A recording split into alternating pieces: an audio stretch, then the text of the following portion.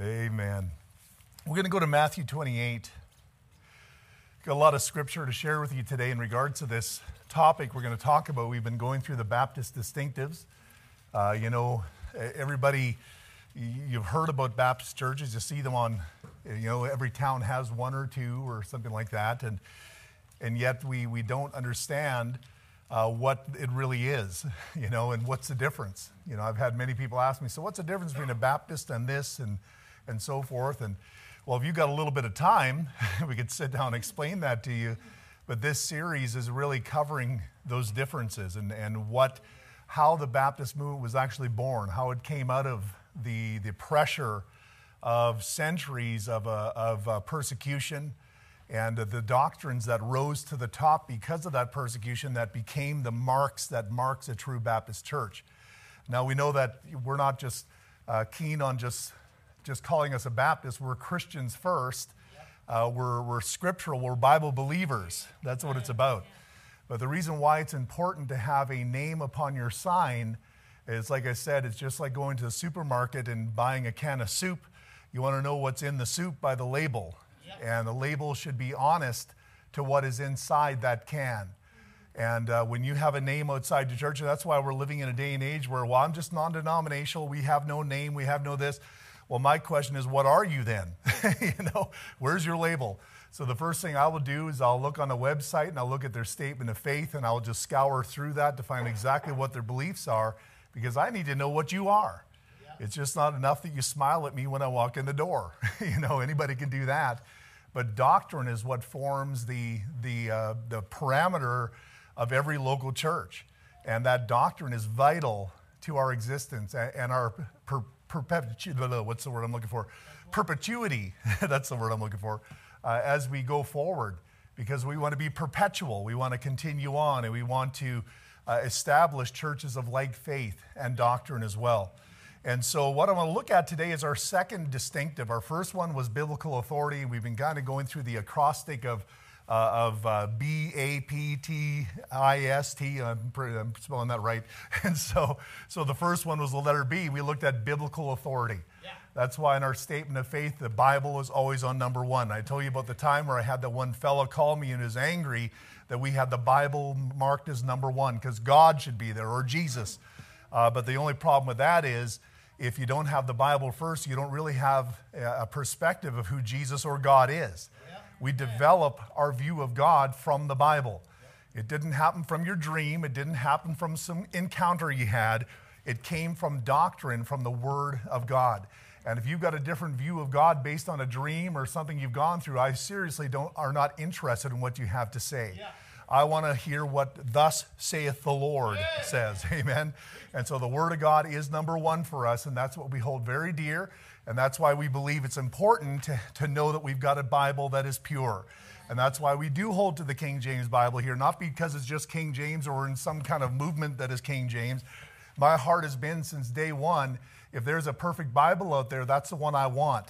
No matter what you call it, that's the one I want. And any preacher or father or anybody under the sun that has half of a brain in their head would say the same thing. If there is a Bible out there that is pure and right to the text that God has given to us, that is the Bible I want for me and my family. Amen? It's interesting. I saw this one post out online. Was it yesterday? A church that I know of put out a post in relation to the King James Bible and showing even in the ESV and the NIV and all the missing phrases, the one phrase, I think it was redeemed by the blood, was taken out of all these different versions except for the King James Bible, because they're from different text line. Amen. For the received text based upon or in contrast to the Vaticanus, the one was found in the Vatican, the one was found in the monastery, those texts that they included into their Bible translation process for the new modern English translations. And so one of the comments I read, because I like to see what people say about this, and the first comment is, well, I'm just going to rely upon my relationship with Jesus to show me from all the English versions what his word is. I'm sorry, that is absolutely terrible advice. Yeah. Folks, you have no perspective unless the Lord gives you his word. You don't have extra biblical revelation inside yourself. You have to trust in the words of the Lord. Thy word is a lamp unto my feet and a light unto my path. What is a lamp? The Word. What is a light? The Word. Not your reasoning, not your ability, not even your relationship with God.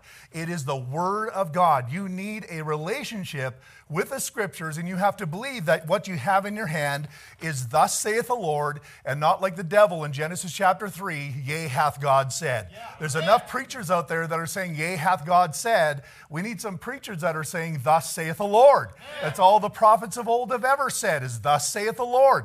They didn't even know sometimes what God was saying, but they just said, thus saith the Lord. Yeah. They didn't understand the context of what God was telling them to tell the people. All they did was, thus saith the Lord. Let me tell you, today as pastors, as preachers, why in the world are we not doing the same as an Elijah, an Elisha, a David, or whoever the prophet is? We simply, thus saith the Lord. Yeah. And if you're so spiritual that you can get above the Word of God, my friend, get out of that pulpit. I don't want you anywhere near the people of God because you are a false teacher. You do not fall upon the Word of God. You're following upon your own reason, your own intellect, which is faulty and sinful. Yeah. God help you, amen. We need the Word of God today. That's why we're holding to it.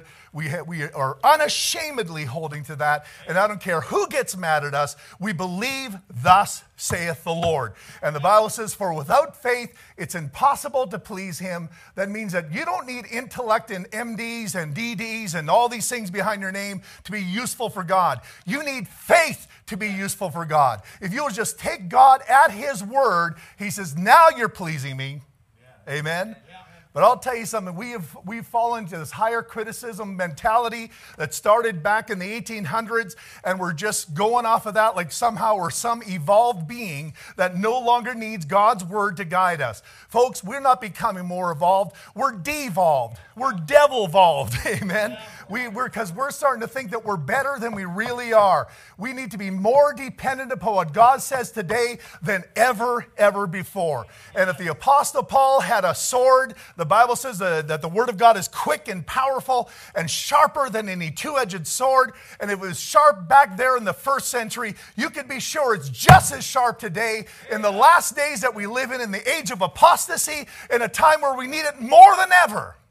Where men of God are standing up and trying to pretend like we don't have a Bible that they can trust. We need a Bible we can trust. We need a sword that is sharp. And my friend, we have just as sharp a sword as the Apostle Paul had it in his hand when he wrote that original manuscript, that original epistle to the churches. Amen?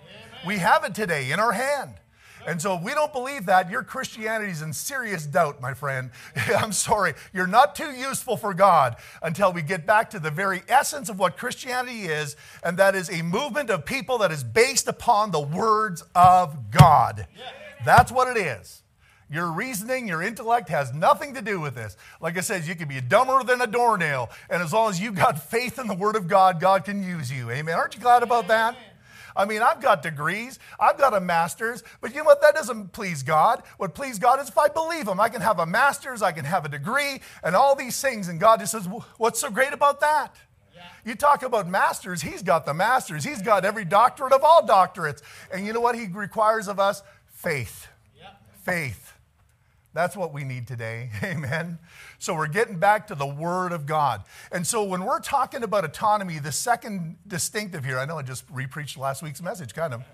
And so when we're talking about the distinctives of the Baptist church, we're talking about biblical distinctives. We're not talking about just something we made up. We're talking about doctrines that rose to the top because of the persecution and death that people faced in relation to truth. They had to take a stand, and they had to find out why can't we just give in to this? And these doctrines rose to the top, and they began to become our distinctive as far as what marks a good, solid Baptist church. Amen? And so the first thing I want you to look at is autonomy. If we're talking about the autonomy of the local church, it just simply means self-governing. This is important because we're living in a day and age where churches are not self-governing.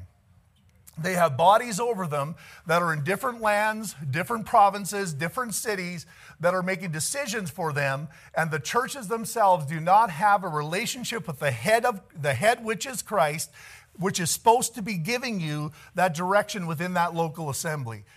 First off is this, we need to understand this. We do not believe in a universal church right now. Yeah. You know what that means? We're not all a part of a big church, because a church is practical. The word church is the word ecclesia, which means a called out assembly. You have to be called out and assembled. I'm sorry, the universal church is not called out and assembled. They're spread out all over the place. There's no assembly going on there. Amen. You know who's assembling? You guys right here tonight. This is a local assembly. This is what a church is. Now, we know that there's 112 references to the word church in the New Testament. And of that, I believe it's 109 that refer specifically to local churches in cities that he was writing to. And then there's also other mentions of churches that talks about a church in the institutional sense. Upon this rock, I will build my church. It's kind of like saying, I love the family. Yeah. What does that mean? Well, the family is a word that's relating to the institution of a family.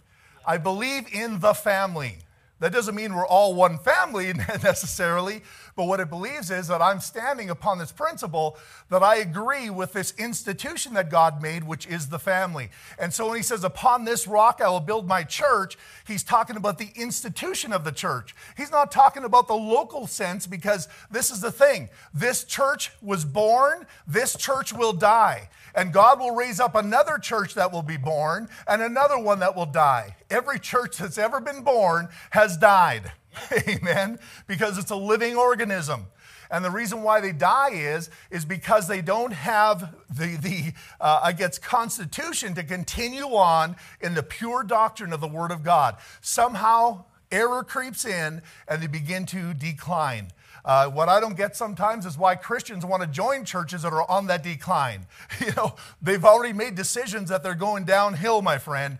Don't jump on that ship. It's like jumping on a ship that's going underneath the water. That's not a time to get a ticket and get on board. Amen. What you want to do is get a ticket on the ship that's just being launched out into the deep. That's what you want. You don't want a dying ship here. You don't want a dying church. You don't want a compromising church. You don't want an apostate church. You want to get involved in a new birth of a church that's holding to the perfect Word of God and going forward by His grace. Amen. Folks, this is real stuff here. But you know, every church at some point is born and at some point dies. Now, I don't even like to think about that when it comes to Airdrie Baptist Church, because we're just launching out into the deep. We're just basically a new ship that's been pushed off the shore into the water, amen? I can't think about sinking just yet. You know, I can't tell you that it wouldn't happen, folks, because if we don't hold to the Word of God, we start letting whatever happens into this church, it'll die pretty quick. You start bringing in the rock bands and the wickedness and the worldliness. I mean, God will leave this building and we're going to be going down underneath. Yeah. Like this. You know what I mean? We don't need that. We got to continue in the Word of God and stay true to the Scriptures. And folks, a lot of that has to do with you. A lot of that has to do with you standing up and saying, preacher, we believe what you're talking about here. Amen. And that's why you say amen in the service, by the way. You say, so be it, preacher. That's what we believe. And that causes the church to get together and say, you know what? We are of one mind. Not a bunch of people saying, well, I don't know if I believe this preacher. Well, if you don't believe us, go find a church that you believe. Amen? Find out where they're at. You may be just sinking, but hey, it's better that you find out where you're going. Amen? Get into a lifeboat and get onto a ship that's sailing the right way. But be careful. And so self-governing. So we know that the Scripture is telling us that every local church, because we're not universal church, we are local church based. That means that every local church has to get to this point where we're governing ourselves. Yeah. Amen? Yeah. We already have meetings. We choose our missionaries. We choose how much we're going to give our missionaries. When we chose $200 a month to every missionary family, you guys chose that in a vote. You are self-governing, you see. Now, not everything in the Scripture is thus saith the Lord. Thus saith the Lord, give $200 a month. It's not in there. But you know something? As we get our minds together as a local church, we get the same mind on what the Lord would have us to do with the money that He's given us. And so we work together on that, but it's within the parameters of this body. Yeah. No church outside of here has anything to tell us what to do about anything. Even my home church, they can't come here and tell us what to do. We are a local, autonomous body, and that's how God planned it to be right from the beginning. Like I showed you the graphic of the trail of blood. You know, when you look at the denominational sense, it's a blue line running straight through. But we're not a blue line. We're little red dots. We're separate. Each one of us is a separate little body throughout the ages, from Jesus' time all the way to now. You're not connected to some denomination. And by the way, Baptist is not a denomination. Yeah. It's a label that reveals the doctrine that we believe. It's not a denomination. We don't have a denominational head. And I realize there's a denomination out there, the North Baptist denomination, the Southern Baptist Association, and so forth. But folks, we don't get involved with that. And you know why? Exactly. If you go and look at them, you can see exactly why we're not involved. Yeah. Because when you have an association or a denomination over top of these local churches, what happens is everybody finds a resting point at the same place. Everybody kind of, when you have a big glass of water and it's wide, it's shallow but wide. Yeah. But if you get a tall glass of water, you're narrow but deep. Yes. You start going denominational and trying to bring everybody in the world underneath your denomination, you're having a very wide tray of water and you're very shallow. Because everybody falls down to the most lowest common denominator. Because you're not allowed to say, hey, I don't believe that you ought to believe that anymore. Oh no, we're all the same around here. Folks, that's why every local church has to determine what they believe from the scriptures. Because we have to keep a tight boundary upon this local assembly as far as doctrine is concerned. And that's why, my friend, is what we believe in membership as well. Because membership is when people submit themselves to the doctrine of the church, where it's not just a hodgepodge of, well, universal, everybody just flows on through. I remember I had this evangelist in Kenora as we were having tent meetings. He came to the tent meeting and he says, I'm an evangelist. I said, oh, what church do you come from? He says, oh, I don't belong to any church. I just flow through the body. He's just flowing through the body. Well, what body are we talking about? He's just, I'm talking about the universal church. What you're really saying is you've got no accountability. Yeah. What you're saying is you don't have a local church where you can show me what you believe is doctrine. Yeah. You're just flowing around. Nobody clamping down on your bad behavior. Nobody telling you don't do that or don't go there. Well, wouldn't that be great? Everybody can just do what they want. Amen. That's not the way God designed the local church. Yeah. Matthew 28:18 says this. It says, and Jesus came and spake unto them, saying, all power is given unto me in heaven and on earth. Go ye therefore and teach all nations, baptizing them in the name of the Father and of the Son and of the Holy Ghost, teaching them to observe all things whatsoever I've commanded you, and lo, I'm with you always, even unto the end of the world. Amen. You know what that means, right? That means go ye. He's not talking to the 12. He's not talking to the apostles. He's talking to everybody. Ye, plural. At this particular time, there were 500 disciples that were gathered to hear the resurrected Christ before his ascension to give this commission to the church. He's saying, this is your mandate. Go ye, therefore. Teach all nations. And that word teach has a meaning to it of one particular truth, which is the gospel. Yeah. Then it says, and baptizing them. So we teach the gospel, and then we baptize those that receive the gospel. Yeah. And it says, baptizing them in the name of the Father, the Son, and the Holy Ghost. The name is the authority. Now, I have no authority to baptize outside of my position that's been given me by this local church. I can't just leave this church and go out and say, I'm going to go baptize somebody in a bathtub somewhere. Baptism has to do with you people. It has to be a witness to you of this person's faith in Christ so that you can say, hey, he's one of us, and we accept him into our body. Yes. Amen? It's not just an individual universal ordinance that we just look at as some big hodgepodge thing. It is a local church thing that all of us look at, and when that person gets baptized, we say, you know what? They're submitting to the same Jesus we believe, same doctrine we hold to, and you know what? They are just like us. Yeah. And you'll have people after that point kind of taking you in and say, hey, brother, you're one of us now. Amen. And it also is an entry into the membership of the church. You understand that, right? Because just like when you're saved, you are baptized into Jesus Christ, becoming a member of his body. When you get baptized in water, which is the physical expression, you're placed into the physical body down here as well. It's a picture. Amen. Sure, there's a universal body of Christ, but it has nothing to do with the local church here on earth. That's only future. It's called the glorious church.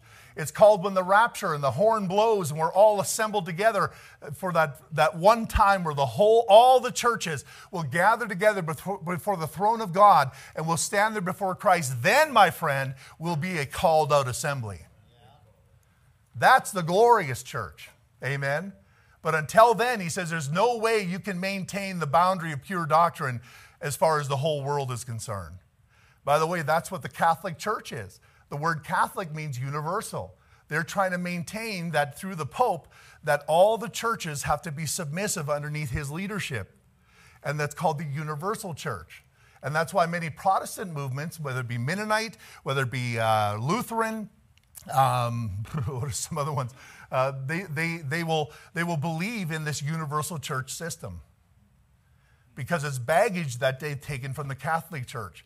The Reformation, they wanted to reform that which was already corrupt. You don't reform that. That's not reformable. They should have broken off and they should have made their little red bubble and they should have stayed in that and preached the fire out of it. Amen. Yep. That's what they should have done. But they were trying to create another denomination, another line as such. And that's what you have today. You have the Lutherans, and the Lutherans, what are they doing? They're doing the same thing that the Catholics did now. They believe in a work salvation. What good is that? What did Martin Luther do when he put that thesis on the door and said, I believe it's by faith alone? Yeah. But it's amazing. Hey, Menno Simons broke off from the Catholic Church. And he did that because he believed in salvation by grace through faith alone. But you know what? I know so many Mennonite movements where I come from that believe in a works-based salvation, and they believe that their baptism is actually getting them into heaven.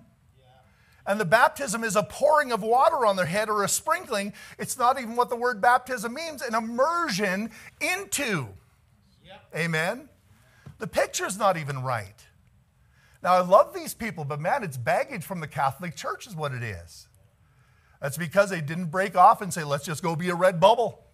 Let's just go be a local church with our own little boundaries where we can just go forward and be birthed into something that God can use. God uses local churches. That's what he does. He doesn't use a universal church. How can a universal church discipline its members? Who's responsible for this universal church? Which pastor? Because I sure wouldn't want to be the one. Amen? But you know, the Bible says I'm responsible for this local church here today. That I'll answer the Lord and I'll give an account of our members to the Lord. Whether I'll do it with joy or with grief. You know? How can I do that with a universal system where people I don't even know? No, the local church is intimate. It's personal. You know everybody in it. You know your pastor. You know the people. That's what church is, my friend. Amen? That's something I want to teach, and I want you to believe it because that is Baptist doctrine right there. All right? The New Testament local church should be a self-governing body of believers consisting of saved, scripturally baptized members meeting together for the purpose of fulfilling Christ's commission. That's what a local New Testament church is. We are here to fulfill a commission. And the moment we say, I'm not doing that anymore, I don't care about winning souls, you know what? We've lost our authority. We should not be baptizing anymore. We got no right. It's like our boss told us what to do and we decided not to do it. What would happen if that would happen in your job site? You get fired. Amen. And you know what the Lord does? He does fire churches. Yeah. He says, I'll remove your candlestick unless you repent. He says, I know your works. Yeah. Right? That candlestick is the platform that he's elevated us to. You know, we've got a platform that is developed here in Airdrie Baptist Church that people are beginning to see, a platform that light has been put upon, and he raises that up so that we can have an influence over people. And as we grow and as we stay pure to the Word of God, he raises us up even further so our platform expands. But the moment we say, I'm not going to do what God's asked me to do, he starts taking away the candlestick. Yep. You're fired. Amen. You got no right baptizing anybody. That's why when you come here and you say, well, I've been baptized, I'm saying, where'd you get baptized? I remember I had one lady tell me, and my dad baptized me in the backyard. Well, I'm sorry, that's just not good enough. Yeah. Well, I got baptized in a church that believes you can lose your salvation. I'm sorry, that's not good enough. That you got to have a pure gospel. If you believe that you can lose your salvation, my friend, you have already perverted the gospel of the Lord Jesus Christ. Why in the world would I accept your authority of baptism? Amen? One Lord, one faith, one baptism. Of course, that one baptism isn't talking about water. It's talking about the one time you're placed into the Lord Jesus Christ. That can only happen one time. No repeat. Amen? You can't come back and redo it. You can't lose it. But I'll tell you something, the reason why you're placed into Christ one time is because of the faith that you believed. And the faith that you believed identified you with the Lord that you trusted in. And when we baptize physically here in water, you know what it's doing? It's expressing the faith that you believe. And not only that, it's revealing the Jesus that you hold to. Yeah. That's why when the people see you getting baptized in this church, they're saying, hey, you believe the Jesus that we believe in. You believe the doctrine that we believe in. You understand that? Now, sometimes we accept baptisms of churches of like faith. Like faith means exactly what we are. And we'll accept that based on fellowship, based on what we know about their statement of faith. But folks, sometimes people have to be rebaptized. And by the way, that's what we started as, rebaptizers. Yep. Anabaptists, rebaptizers. Because we knew what happened when people perverted the gospel and perverted the doctrine. We says, you need to identify again. If you want to be successful in the Christian life and going forward, you need to re-identify. Acts chapter 19, the disciples of John were baptized once already. Paul said, you need to be baptized again. They got baptized twice. You read it in Acts chapter 19. Well, I know where I come from, in the background I come from, they believe that's some kind of blasphemy to the Holy Spirit. Because they take that verse in Ephesians 4, verse 5, one baptism, as meaning you can only be baptized in water one time. And many times that baptism is only pouring or sprinkling, which isn't baptism at all. So these people are now under threat of losing their salvation from the leadership, and now they can't get rebaptized to identify with the proper doctrine based upon the fear of their leaders and fear of them telling them, I'm going to go to hell because I'm blaspheming the Holy Spirit, which is heresy. But the fear that people are being held over, and folks, that goes right down through the Catholic system, right down to the beginning. They held them by fear. Right to the end, right down to the last rites, and right down the family to the purgatory. It's not good enough we hold you in fear to the last rites. We're going to hold your family in fear while you're in purgatory. And we're going to get every last dollar out of them. You say, well, that's going too far. My friend, you don't know history that well. Yeah. There was a reason that there was a Dark Ages where they were not encouraged to read the Word of God. When they were found with a Bible, they would be punished because you're not spiritual enough to know the Bible. You need to have leaders above you that teach you what the Bible says. And you know what? They wouldn't teach them the Bible. They'd teach them what they wanted them to know. And I know this is not popular, and I'm not trying to get anybody mad at me, but I'll tell you something. If we stop teaching this stuff, you know what you're going to think? Your children will think, oh, the Catholic Church, the system is just like ours. Isn't that what everybody says? I've had people come in here that believe in a total different doctrine. Oh, we're just like you. I said, oh, really? I sure hope our people aren't that gullible. You're not just like us. But everybody likes to say that. We're just like you. That means we must be doing something right if they're not scared to identify with us. You know, we're just like you. Well, you better prove that. Put your money where your mouth is, my friend. Because I'll tell you something. You want to be just like us, it's going to cost you something. Amen? Amen. Should. Praise God. Many Baptists were put to death because of their conviction for each church to be independent rather than under a denominational head. Wasn't John Bunyan, he was a part of the Church of England. Now, the Church of England was created by the king himself because he wanted an alternative to the Roman Catholic Church because he didn't like the Roman Catholic Church. But John Bunyan, is it John? I keep messing up. One preacher one time, he went up and says, Paul Bunyan. No, it's not Paul, it's John. John Bunyan, he wanted to preach the Word of God. God had got a hold of his heart, and he wanted to tell people the gospel. And so he did it because he was called of God. And he knew he was called of God. But the Church of England put him in prison because they wouldn't give him a license to preach. And you know what? He didn't even want a license. And in fact, if they would have given him one, he wouldn't have taken it. Yeah. Amen. Praise God. We don't need a license to preach. So 12 years he spent in prison. And during that time, he wrote what's called the Pilgrim's Progress. Yeah. That's why it's a good book to read. Amen. His daughter was blind. She would come to the jail and she would beg her dad to come home because all it would take was him to make a decision, I'll stop preaching. 12 years he held. Yes. Till he was released. Yeah. Wow. He says, there's no denominational power that's going to control the preaching of the Word of God. Yeah.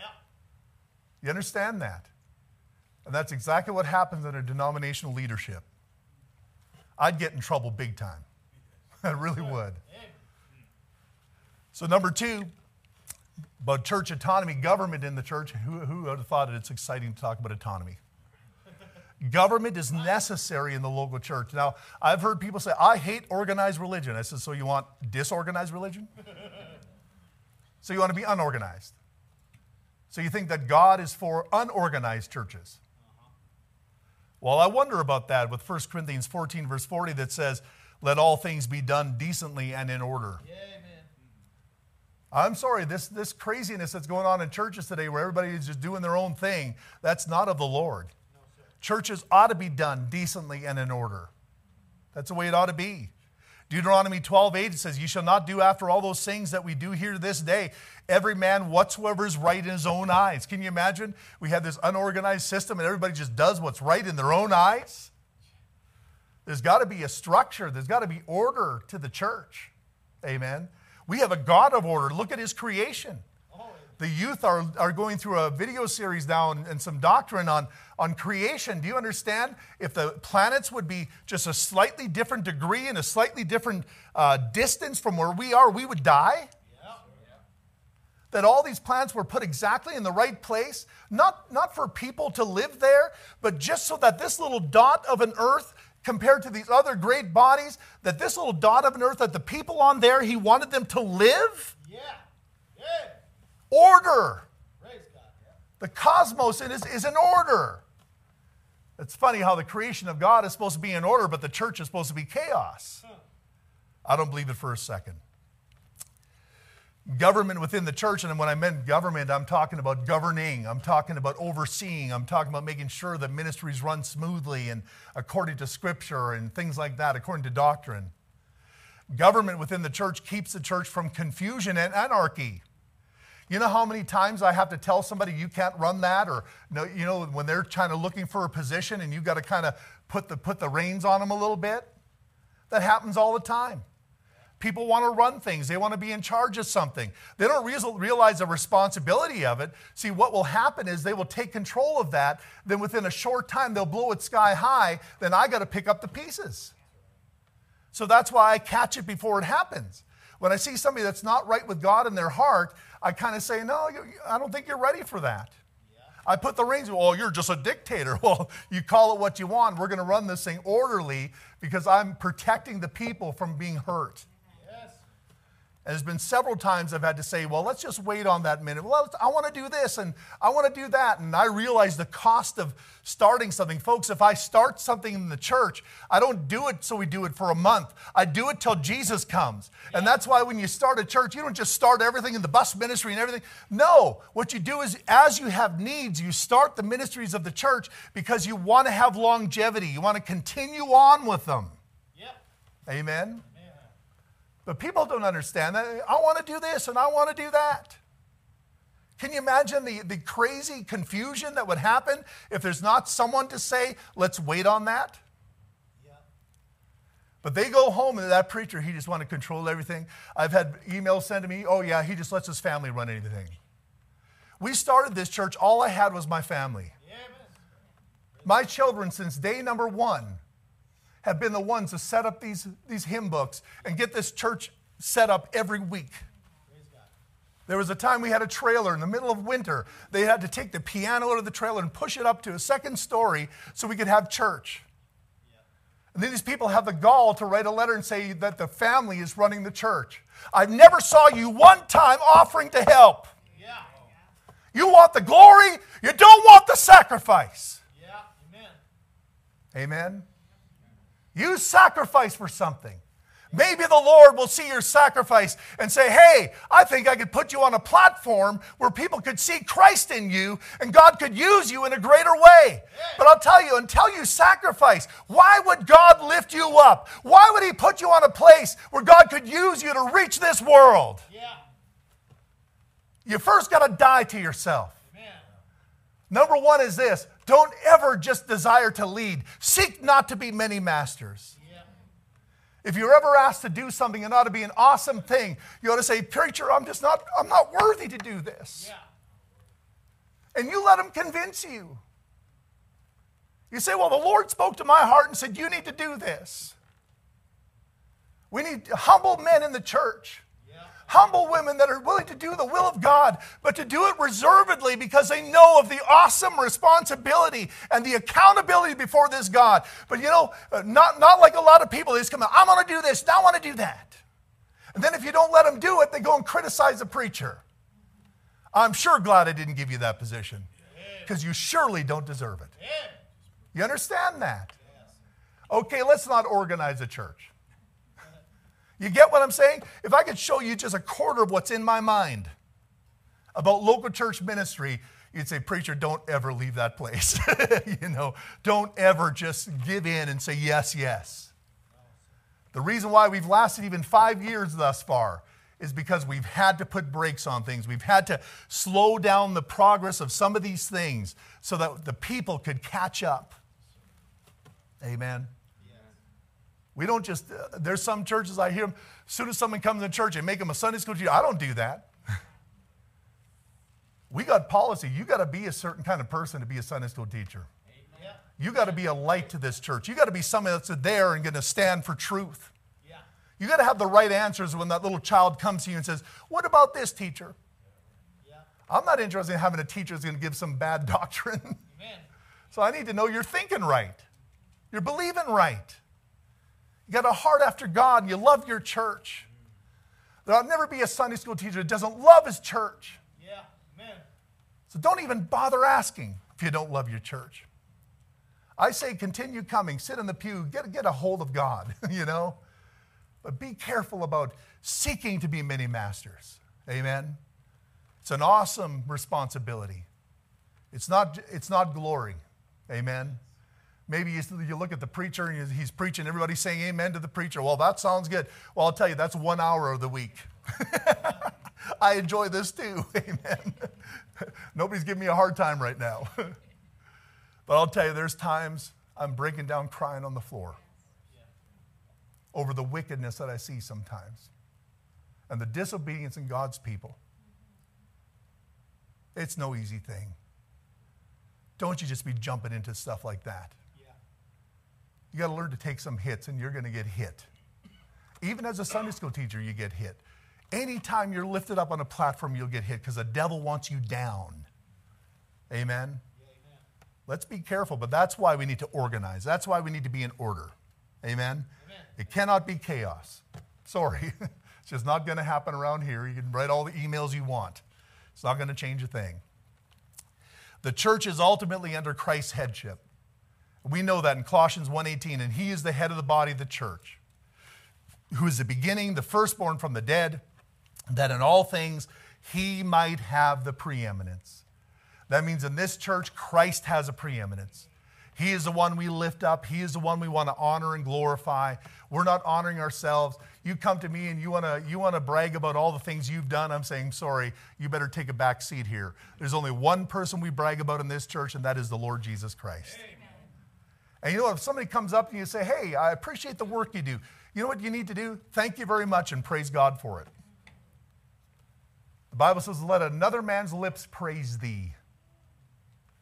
If other people are praising you, praise God. To say thank you. That makes you feel good. It's good to have a pat on the back every now and then, but you better transfer that pat on the back upwards real quick like. Because he's the one that gets the preeminence around here. Amen? We're not putting our name in lights. I don't care if you remember my name a day after I'm dead. All I know is while I'm here, we got to keep Christ first. He is preeminent. Amen? He is the head of this church. We want his will in this church. That's our desire. Letter C, a recurring problem is when men seek to be the head of the church rather than a servant to the church. It's not about a position where you're going to be served, my friend. Something I've learned about pastoring, you're going to be the hardest working one. You're the one that's going to scrub the toilet. You're the one that's going to sweep the floor. You're going to be the one that's vacuuming. And maybe a little bit down the line, somebody will say, hey, preacher, can I have that vacuum? I'll do that instead. I'll say, well, okay, but you better continue to do it then. I don't want to come here next week and have it sitting against a wall and nobody vacuuming. If that's the case, then I'm going to continue to do it because I've got it committed in my heart that I'm going to do this till Jesus comes. So if you find somebody that's willing to have that same heart and say, I'll do this till Jesus comes, then you hand over the vacuum. You understand that? But not that this person has got this bright idea one week and wants everybody to see him vacuuming the floor. Because there's times when people won't see that. You'll be the only one in the room and you'll be vacuuming and nobody will know that you did. Except for him. Amen? That's what we want around here. I always say, if you're going to do something for the Lord, you better have one qualifier on that. The only thing is, preacher, if I'm going to do this, I'm doing it till Jesus comes. Not till next week, not till next year. I'll do this for 2 years. I'll give it a try, preacher. Nope. How about till Jesus comes? That's the answer. Amen? That'll keep you right. That'll at least make you think twice before you just hightail it out of here. Because you made a commitment to the Lord. Amen?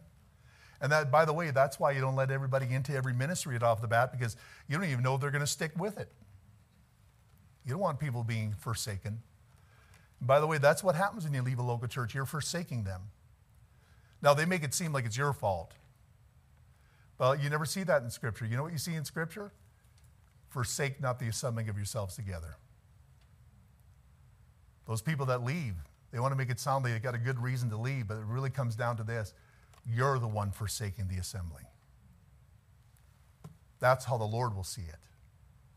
Oh, you don't understand. They didn't cater to my needs. The Lord says, oh, like when I carried the cross for you, when I suffered in your place. Yeah, they didn't cater much to my needs either. But for the joy that was set before me, I endured the cross. Sorry, those arguments are going to fall pretty short at the judgment seat of Christ. Amen? And I think you'll know that the moment you look in Jesus' eyes. Whatever argument list you'll have, they'll just kind of dissipate and you say, guilty. I was stupid. That's what will happen. Amen? But what happens is you do have people that want that position. The drive of men to excel in power, to excel in prestige, has infiltrated the church. In fact, that's what happened in the Roman church in the 1st and 2nd century when they were approached by the Roman Empire. And they were given a place within the Roman government which actually became the place of the Pope. The first preacher that Constantine approached about that position rejected it. He says, I'm not going to do that. But he had an assistant pastor with him that when that first pastor died, he came right back. I'll take it. And that's when the Roman church, the good Roman church that the Apostle Paul was talking about there in the book of Romans, compromised. That's what happened. Wow. That's how it goes. You know? That's why we believe in separation of church and state. There ought never be a preacher within governmental power. Should never have the power to bring punitive judgment on people because they don't believe what you believe. We believe in individual soul liberty. Each one of us has to choose for themselves what you believe. Now, to be sure, when you're here in this place, you have to submit to the doctrine of this church. But you have every freedom to leave. We're not going to punish you if you leave and because this isn't your doctrine. But you won't be a member before that anyways because you wouldn't have been submitted to the doctrine. Amen? You can come, you can check it out, you can leave and find whatever doctrine you want to follow in your life. But just remember this. When it comes to the end, you'll be brought into judgment for what you believe. Amen? But it's your choice. Individual soul liberty. That's great. It takes a lot of pressure off of me that I don't have to go and chase after every person on this planet that's ever walked in the church door. You know? You got to just accept or reject the doctrine we're preaching here. Amen? And so this leader you see in 3 John, you see this man by the name of Diotrephes. In 3 John verse 9, he says, I wrote unto the church, but Diotrephes, who loveth to have the preeminence among them. That is a problem. Why is that a problem? Because only Jesus has a preeminence in the church. He wanted everybody to think that he's the boss. I'm the one calling the shots around here. So what happened to this apostle John, the one that put his head upon the chest of Jesus Christ and was closest to him, and Jesus called him my beloved? He receiveth us not. The apostle John wasn't even allowed in this church because he was jealous. He was jealous of the influence of the apostle John. So he got all up on himself and wanted to have the preeminence and said, well, you're not, we don't want you here. We don't want you here. So what did the apostle John? He's an apostle. You got to remember that. He's got some authority here from heaven. Wherefore, if I come, I will remember his deeds, which he doeth, prating against us with malicious words, and not content therewith. Neither doth he himself receive the brethren, and forbiddeth them that would, and casteth them out of the church. Anybody that challenges him, he's gone. You're gone. You're out of here. Now, I understand there's a scriptural mandate for dealing with people in the church and church discipline. The Apostle Paul says, put that wicked one out from among you. But this guy, anytime that he felt threatened in his inferiority complex, we don't want you here. You get out of here. I want the preeminence. Anything that threatened his preeminence, he dealt with it by getting him out of there. So you can handle that pretty quickly by just saying, I don't care if people think they're greater than me.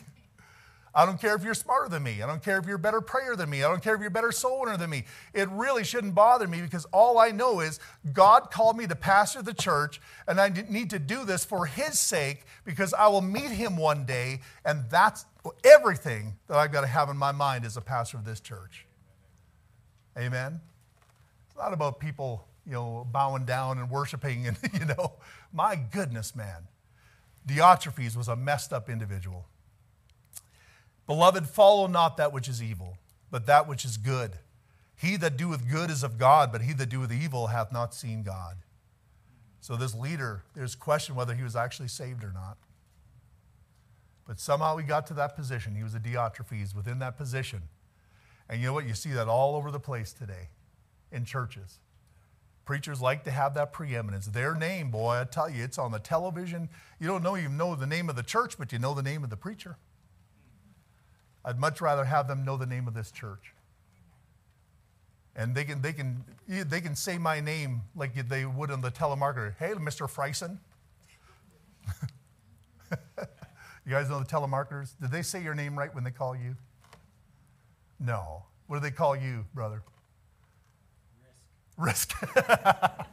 You're such a risk. It's risky. Come on, get it right. Freisen. I don't care. You can call me Freisen. You can call me anything you want. You just better give Christ a preeminent in this body. And like I said, after I'm dead, certainly do not put any honor in my name in this place. Christ and him alone. Christ and him alone. Let's lift up him. Having me up on any picture, any statue or whatever, like you would. You don't have enough stone in this world to make one life size. You never move it around. You know what I mean? Your kids don't need to see me. They need to see Christ. And you know what? If they need to see me, they need to see me now while I'm living and breathing. While I'm walking and talking. And that's the example that they should be following. And hopefully I'll set that example for them. Amen. But after I'm dead and gone, somebody else has to step up. And it's your responsibility to lift up Christ. Amen? So there's abuses that have taken place. Now we're at 7 o'clock right now. There's a lot to say about this stuff. You know, there's 4 main different governmental systems that churches operate with today. I'll just quickly go over this. First one is the papal system. This is the Roman Catholic Church. In this system, the Pope is given final authority over the whole denomination. I'll read you a quote from the definition given in the First Vatican Council in July 18th, 1870. The Roman pontiff, when he speaks ex cathedra, that is to say, when discharging the functions of pastor and doctor, teacher of all Christians, by virtue of his supreme apostolic authority, he defines a doctrine regarding faith and morals to be held by the universal church. He fully enjoys, by the divine assistance promised to him in the blessed Peter, the same infallibility with which our divine Redeemer intended his church should be endowed for defining doctrine concerning faith and morals, and consequently such definitions of the Roman pontiff are of themselves irreformable. That is their work. That is their definition. There's a lot there that we need to understand. Ex cathedra. That means they are allowed to define what faith is to you. That's why they started worshiping Mary. That's why they started praying to the saints. They're praying to dead people.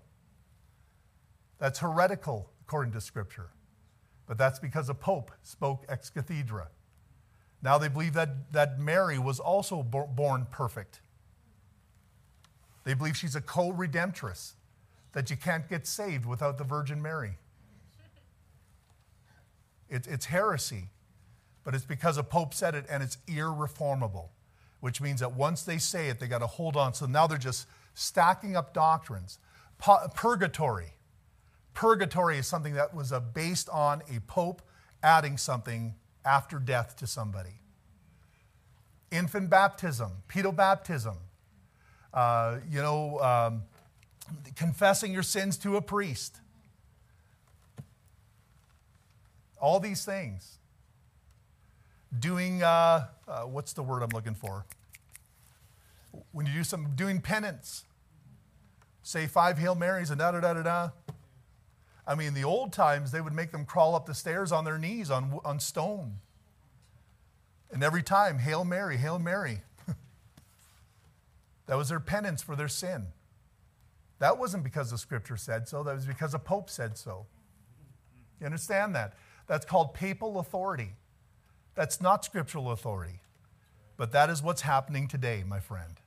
Now, I realize they're having a problem these days because even though they've been given land like they're their own country, they have no governmental authority anymore to enforce their doctrines, which is the best thing that ever happened. But you know, until just recently, a few hundred years ago, that if you didn't follow what they said, they could have you killed. They could have you put into jail. There are millions of Christians that have died at the stake, burned to death, because they would not believe what the Pope added to the doctrine. Amen? And just because they don't do that anymore, because they don't have the authority to do it, I've never heard a sorry yet. I've never heard them say, this is what we did. We repent of that. We renounce that. Not once. Which means it's still there. It's still there. I just wonder what will happen when the Antichrist gives them power. This position is derived from the misuse of Scripture. Notice what they said after what does it say here again? That he fully enjoys by the divine assistance promised to him in the blessed Peter. Peter? Because Peter was given the keys to the kingdom of heaven, of which no man could enter but only through Peter's authority. The Bible says in Matthew 16:19, and I'll give unto thee the keys of the kingdom of heaven, and whatsoever thou shalt bind on earth shall be bound in heaven. Whatsoever thou shalt loose on earth, thou shalt be loosed in heaven. So now that's why you always hear the scenario.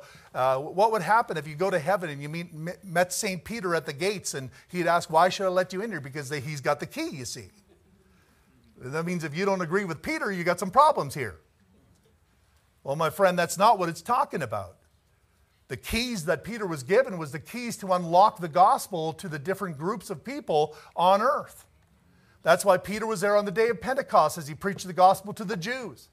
That's why Peter was there in Acts 19 when they preached the gospel to the Samaritans, and he laid his hands on them and they received the Holy Ghost.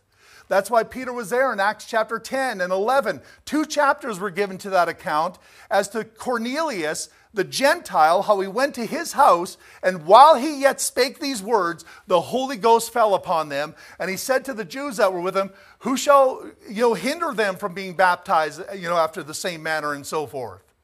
And they all says, well, I guess they received the Holy Ghost just like we did. Peter was there to unlock each door. And what was bound on earth was bound in heaven. Amen. Had nothing to do about people going to heaven or not. The only thing that sends you to heaven or sends you to hell is what you do with the Lord Jesus Christ. Amen. Amen. There's no Peter standing at the gate with a key. No St. Peter's gate. And when they say St. Peter's gate, that's what they're saying. This gate's going to keep you in hell. Well, the Bible says the gates of hell shall not prevail. Amen. That's exactly what that is. They believe that Peter was given the authority to be head of the church. And this is all stuff that's born from their doctrine. So that's why they get their divine authority from Peter. Well, the Bible says in Matthew 16:15, he saith unto them, but whom say ye that I am? And Simon Peter answered and said, thou art the Christ, the Son of the living God. And Jesus answered and said unto him, blessed art thou, Simon Bar-Jonah, for flesh and blood hath not revealed it unto thee, but my Father which is in heaven. And I say unto thee, thou art Peter, and upon this rock I will build my church, and the gates of hell shall not prevail against it. So they build their doctrine upon the fact that they believe that Jesus is saying, Peter, you are the rock that I'm building the church upon. That's not what he's saying. He's referring back to his statement, thou art the Christ, the Son of the living God. He's saying, this is what I'm building my church upon. The statement that you just made, that I am the Christ, the Son of the living God, this is the foundation of the local church. He's not the rock. In fact, the word Peter, I'm trying to remember what the Greek word is. It doesn't really matter. But it just means a smaller detached stone. It doesn't even mean rock. But the Bible says in 1 Corinthians 10 that Jesus Christ is the spiritual rock. He is the rock. So he's not saying, Peter, upon this rock, upon you, I'm building the church. He's saying, upon this rock, I'm building the church. Amen? But it's upon that misinterpretation of Scripture that somehow now they believe that Peter is the foundation of the church. Now, why is that important? Because they believe that the Pope is a succession of apostle. That there's succession of apostleship. Now, that's not a new thing because there's many churches today that believe there's apostles today. And my friend, I can give you 1,000 reasons why. Maybe not 1,000, I'm exaggerating. But you know what? I can give you many reasons why that's so dangerous. There is no apostles today. That was a one-time office. That door is closed. That office is shut down. The purpose of their apostleship was finished in the 1st century when the Word of God was completed. Amen. What is the succession of apostleship? Well, you remember when Peter thought that they needed to replace Judas, they cast lots. Every time a pope dies, they go and they cast lots for it. They try to keep on that tradition. Folks, Jesus didn't tell them to cast lots. I'm going to give you the qualifications of an apostle. The first one is this. An apostle had to be a witness of the resurrected Christ. Every apostle witnessed the resurrected Christ. There's not one apostle, not one pope today after the 1st century that has witnessed the resurrected Christ. They do not qualify. Am I not an apostle?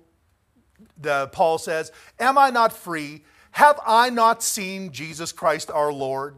He was caught up to the 3rd heaven. He saw Jesus Christ. He qualifies as an apostle. He is the replacement. He was the 12th. The apostles were chosen by Jesus. Every last one of them. Except for the one when they cast lots. We're going to take you two guys and we're going to see which one's better. Never did Jesus do that. Jesus just went, I'm picking you. I'm picking you.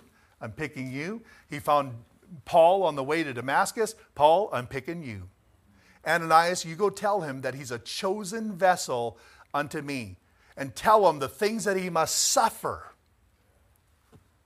Wow. Chosen. Chosen. Amen. Every apostle was chosen personally by the Lord Jesus Christ. And not only that, the apostles' message was always accompanied by signs and wonders. Acts 2:43, and fear came upon every soul, and many wonders and signs were done by the apostles. You go to Matthew chapter 16, remember where it says, with new tongues they'll speak unto thee. They will take up serpents and they will not die. Did you see this week how there was a pastor in the United States, they have those snake handlers? They take that passage and say that every Christian can now handle snakes and you won't die. The problem is he got bit in church and he had so much faith. He says, oh, even though I'm bit, I will not die. Guess what? He died. What happens when you get bit by a snake? You die. Unless you're an apostle in the first century. Because when Peter was on that, or when Paul was on that trip and they were shipwrecked, they got shipwrecked on that island, he went and put wood on the fire and a serpent came out and bit his hand. And everybody thought, oh, this guy must be a terrible sinner, that God would send a serpent to bite him. But he shook it off and went about his business. Then they looked at him, oh, this guy must be a god, that he didn't die because the serpent bit him. That's man. Extreme, extreme, extreme, extreme. That's exactly what happened. Jesus Christ was authorizing the Apostle Paul in the eyes of others by many years before, saying this is what's going to happen in Matthew chapter 16. You see a man get bit by a serpent and not dying? I'll tell you something. That's one of my messengers.